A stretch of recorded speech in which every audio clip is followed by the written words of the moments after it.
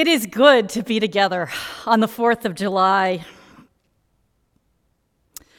It's good to reflect together on how much we love our freedoms and the delicate structures that protect them.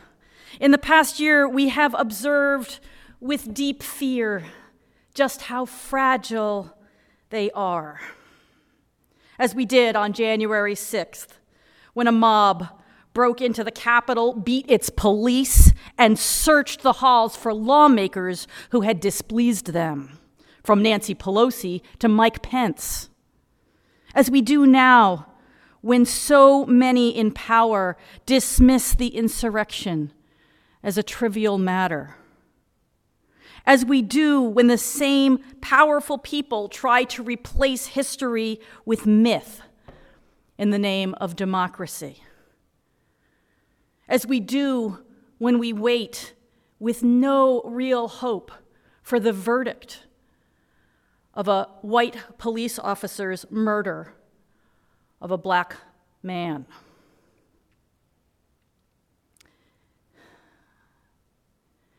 As we do every week, every day, we notice how precious, how fragile, how tenuous democracy is. Is democracy coming to the USA? One of the most important things we can do to bring democracy is to realize that it needs to be brought, that it is still to come, that it is of the future. Jason Stanley, who writes about propaganda and fascism, tells us that fascism thrives on a myth of past glories. It frequently is a myth. And fascists don't care that it's a myth and not real history. The shining past when girls were girls and men were men, as Archie Bunker sang, when the best people were in charge and these pesky minorities, immigrants, indigenous people weren't even in the picture. Fascism thrives on a vision of a mythical time when, in another scholar's words, those of Michael Kimmel, men believed they could simply take their places among the nation's elite simply by working hard and applying themselves. Alas, such a world never existed. Economic elites have always managed to reproduce themselves despite the ideals of a meritocracy, but that hasn't stopped men from believing it. It is the American dream. And Stanley adds, promulgating a mythical, hierarchical past works to create unreasonable expectations. When these expectations are not met, it feels like victimhood.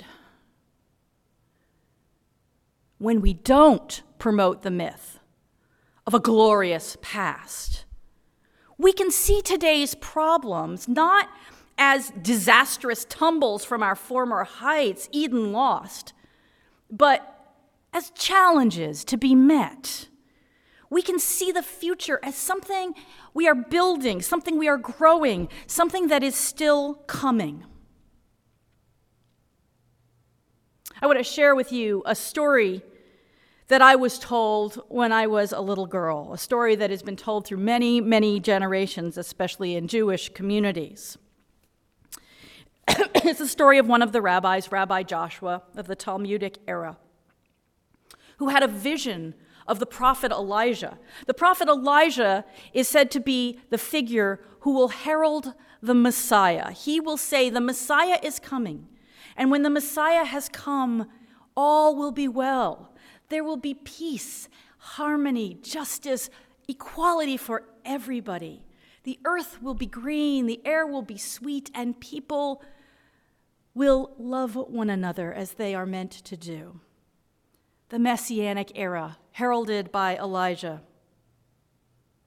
Well, Rabbi Joshua saw Elijah, and it got him very excited about the possibility that the Messiah was going to come. He said, "Can I see the Messiah? Where is he?"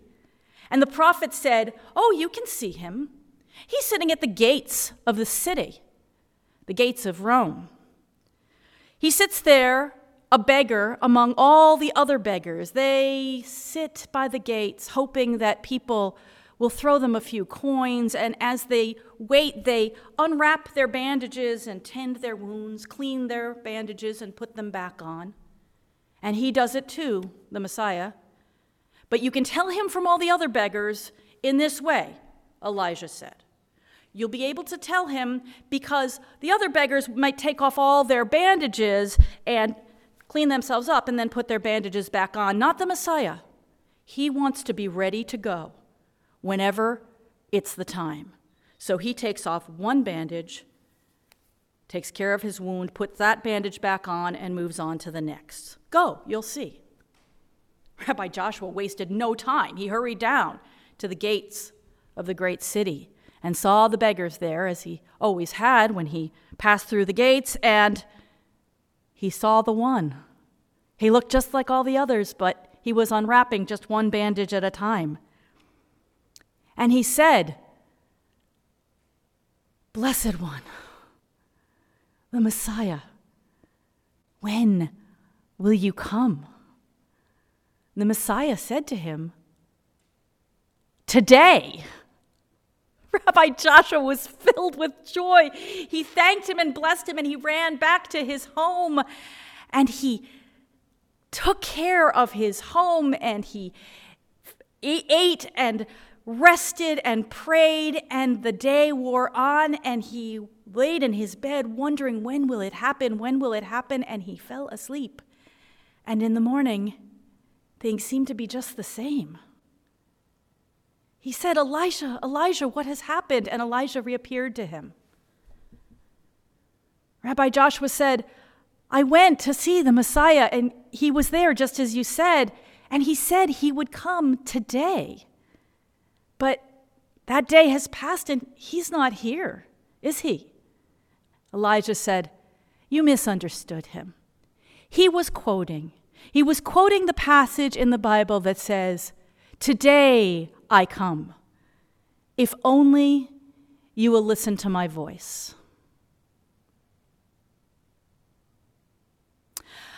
If you scratch out Messiah and write in democracy, that dream that we long to see become reality, the story works.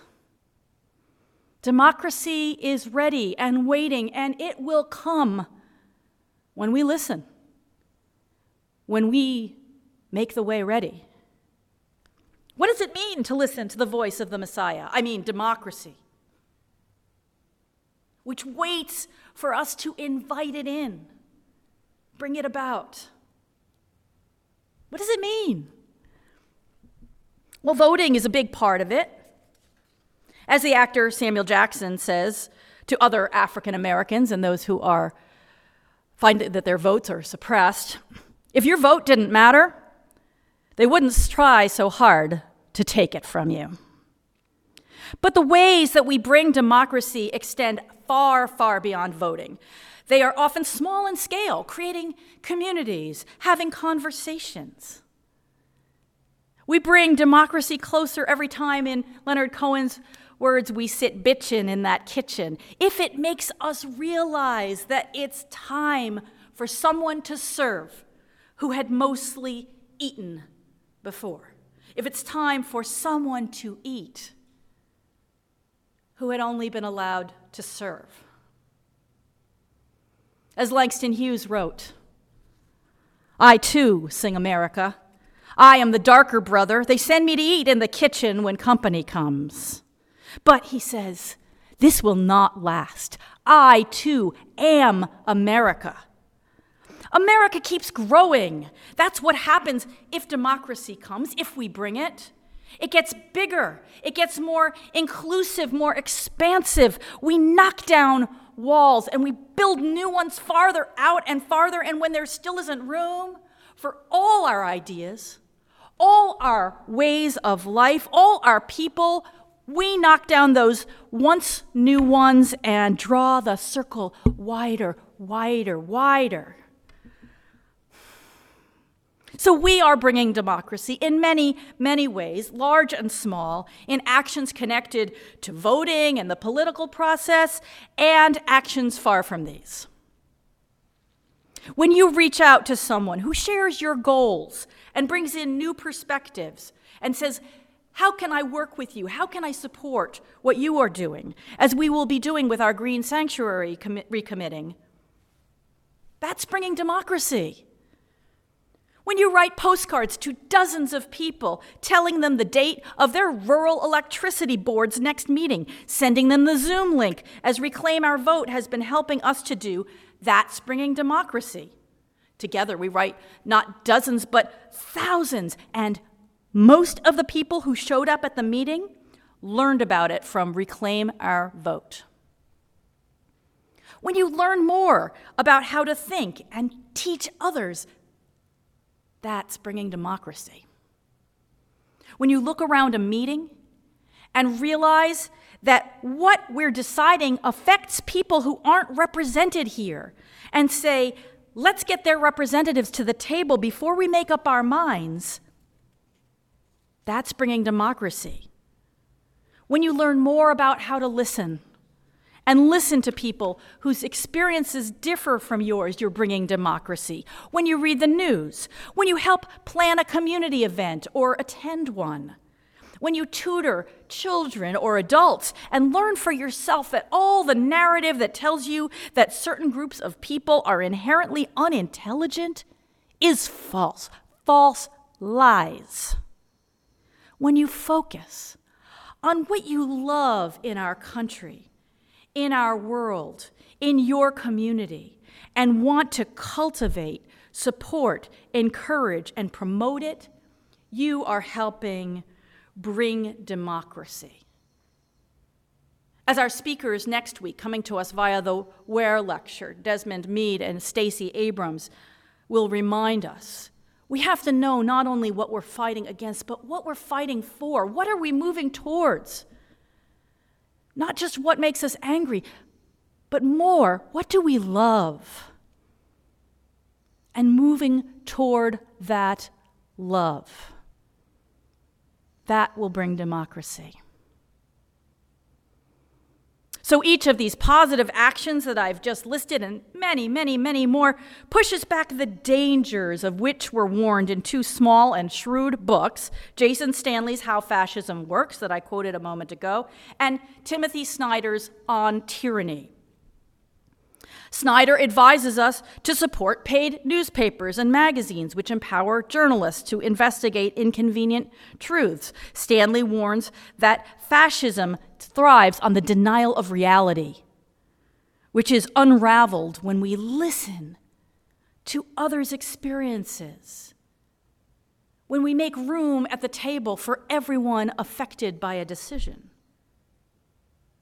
Stanley tells us that fascism is anti-intellectual, and that each time we learn how to learn, each time we learn better how to think, we make it less welcome in our communities.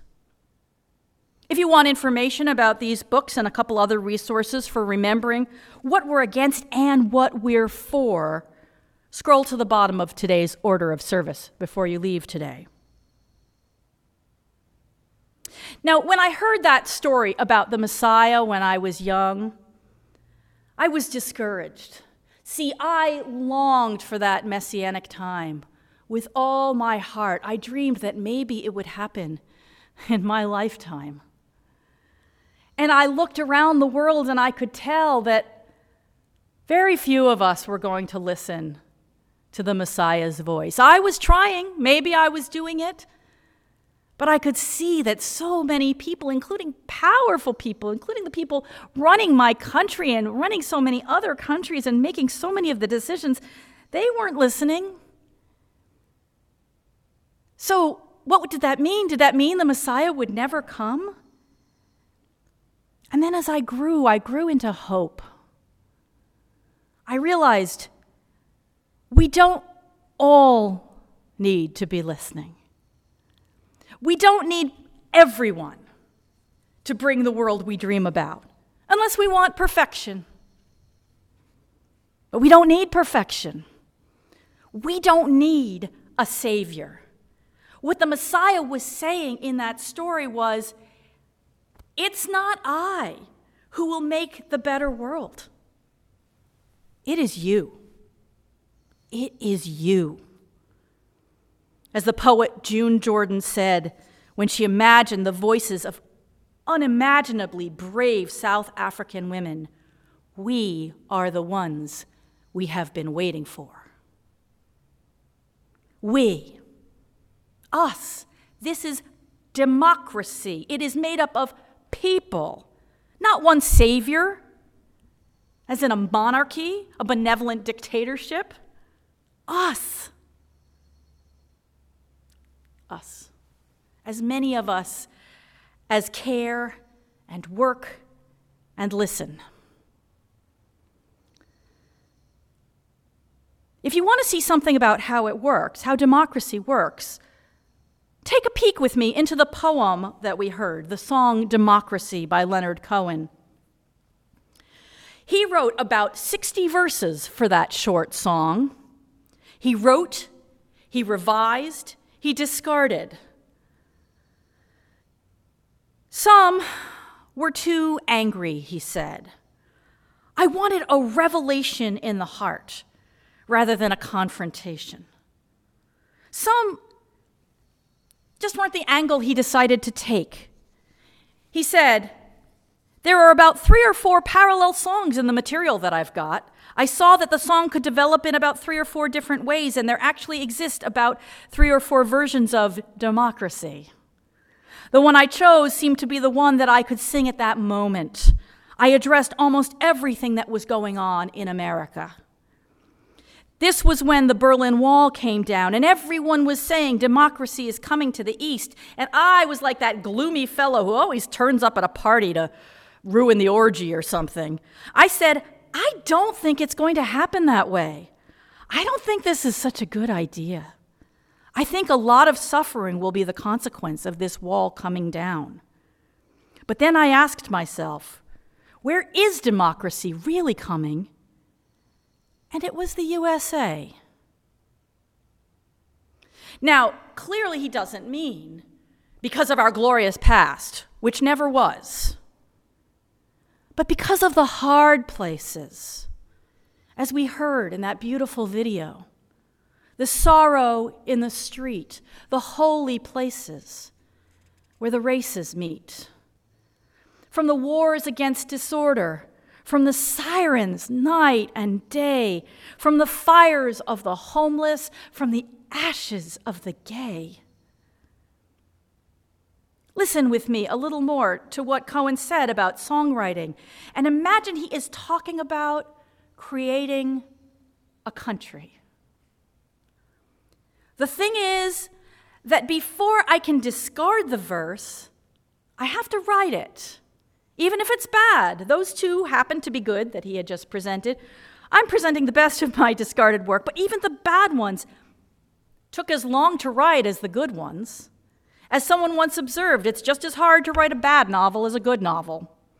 It's just as hard to write a bad verse as a good verse. I can't discard a verse before it is written because it is the writing of the verse that produces whatever delights or interests or facets that are going to catch the light. You can't discover that in the raw. The cutting of the gem has to be finished before you can see whether it shines. Democracy is like his songwriting process, an experiment in a laboratory. The laboratory being our lives. Done 100 times wrong for every positive outcome. Wrong is in quotes there, because that's not really what experiments are about. Although many wrongs are done along the way as you create a democracy. Many have been done and many more will be done. No, I mean, experiments are like the cutting of a gem. It's difficult, tedious work that gradually produces light.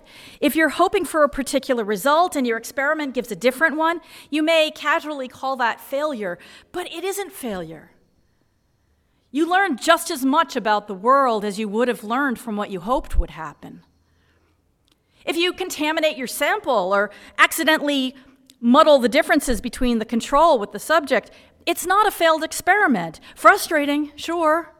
But you make a note, and you do it more carefully the next time, having learned more. Science is an approach to the truth, and everything we learn brings us closer to the truth, brings the truth closer to us, where we wait and work and hope.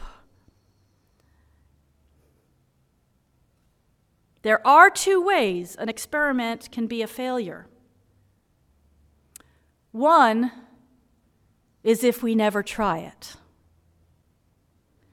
And the other is if we don't learn from it. Before we can discard the verse, we have to write it. And then we have to listen to what we've written. The way we have to face painful, disillusioning facts about our history, about our country, about even the things we thought we were doing right that were wrong, that were wrongs, that hurt people. And we say, bad verse. I'm going to put that one aside. I'm not going to do that again. I'm going to write some more. That's what we do about the past, and no doubt people a generation from now, if they read this sermon, which I doubt they will shake their heads at what we were missing. I hope so. I hope that in 20, 30 years, our people have learned something that we haven't thought of, that is all around us already, but that I haven't grasped. Even more exciting is when each of us personally learns something now that we hadn't thought of 10 years ago or 20. It's exciting, but it's hard. It's hard to say, I was wrong. That's a bad verse. I want to put that one aside, even though I thought it was great at the time. Maybe that's why democracy changes so slowly. We are loath to let go of our earlier understandings, even if, like children, they can't take their own shape unless we do. What if with every birthday, our own and the country's, we celebrated letting go of something that we used to believe but no longer do, celebrated it? If we praised the past for bringing us here and released it so that we could move forward. Because the people of the past, to the extent that they created our democracy, they did so by looking forward. And we will create more of it, not by doing exactly what they did, but by looking forward as they tried to do in their flawed, incomplete ways. You know, we have a birthday coming up here at UUCPA. Next April, we celebrate our 75th anniversary. We'll be looking back in order to look forward, to honor the people who founded this congregation and brought it up to this point by promising their memory, ourselves, that the UUCPA of 70 years from now, 75 years from now, will be more than they dreamed, more than we can dream right now. That's how we honor the past. That's how we learn from the past. And that's what this anniversary is for, too. Today's anniversary, the day we call the birthday of the United States. 245 years ago, our forefathers brought forth on this continent a new nation, shutting out our foremothers and telling them to bring in food from the kitchen for the busy men, as if women had nothing to do with the bringing forth of new life. Saying that the native, the black among and around them, had no part in birthing this new nation, but now we know that they were foreparents too. Hardly dreaming they were that the Asian, the gay, the trans would be essential to our democracy, but now we know that they were foreparents too, our past and our present and our future. We celebrate not only the people whose faces are on the money and whose statues are at the State House, but everyone who has ever voted, who has ever tried to vote and been turned away, whoever declined to vote because terrorists in white robes and behind desks promised that if they tried it, they would pay with their lives. We celebrate everyone who's taught the lion dance to the teenagers, who's driven the old man across the street to the doctor, who has come to a PTA meeting, who has baked cookies for the quinceañera, because they are bringing democracy. They're bringing democracy to all of us. So let's each celebrate this birthday, July 4th, 2021, by doing one more thing to bring democracy than we are already doing. Choose one and act for the future, for the land and the people that we love. We've written this great unfinished symphony, as the Alexander Hamilton of the musical calls it, and we've rewritten it, revised and expanded it, made wise and foolish changes to it, and we're still playing it. It's still beautiful, and it still has ugly passages. It's still unfinished. It is still in need of our voices, all of them. All of them.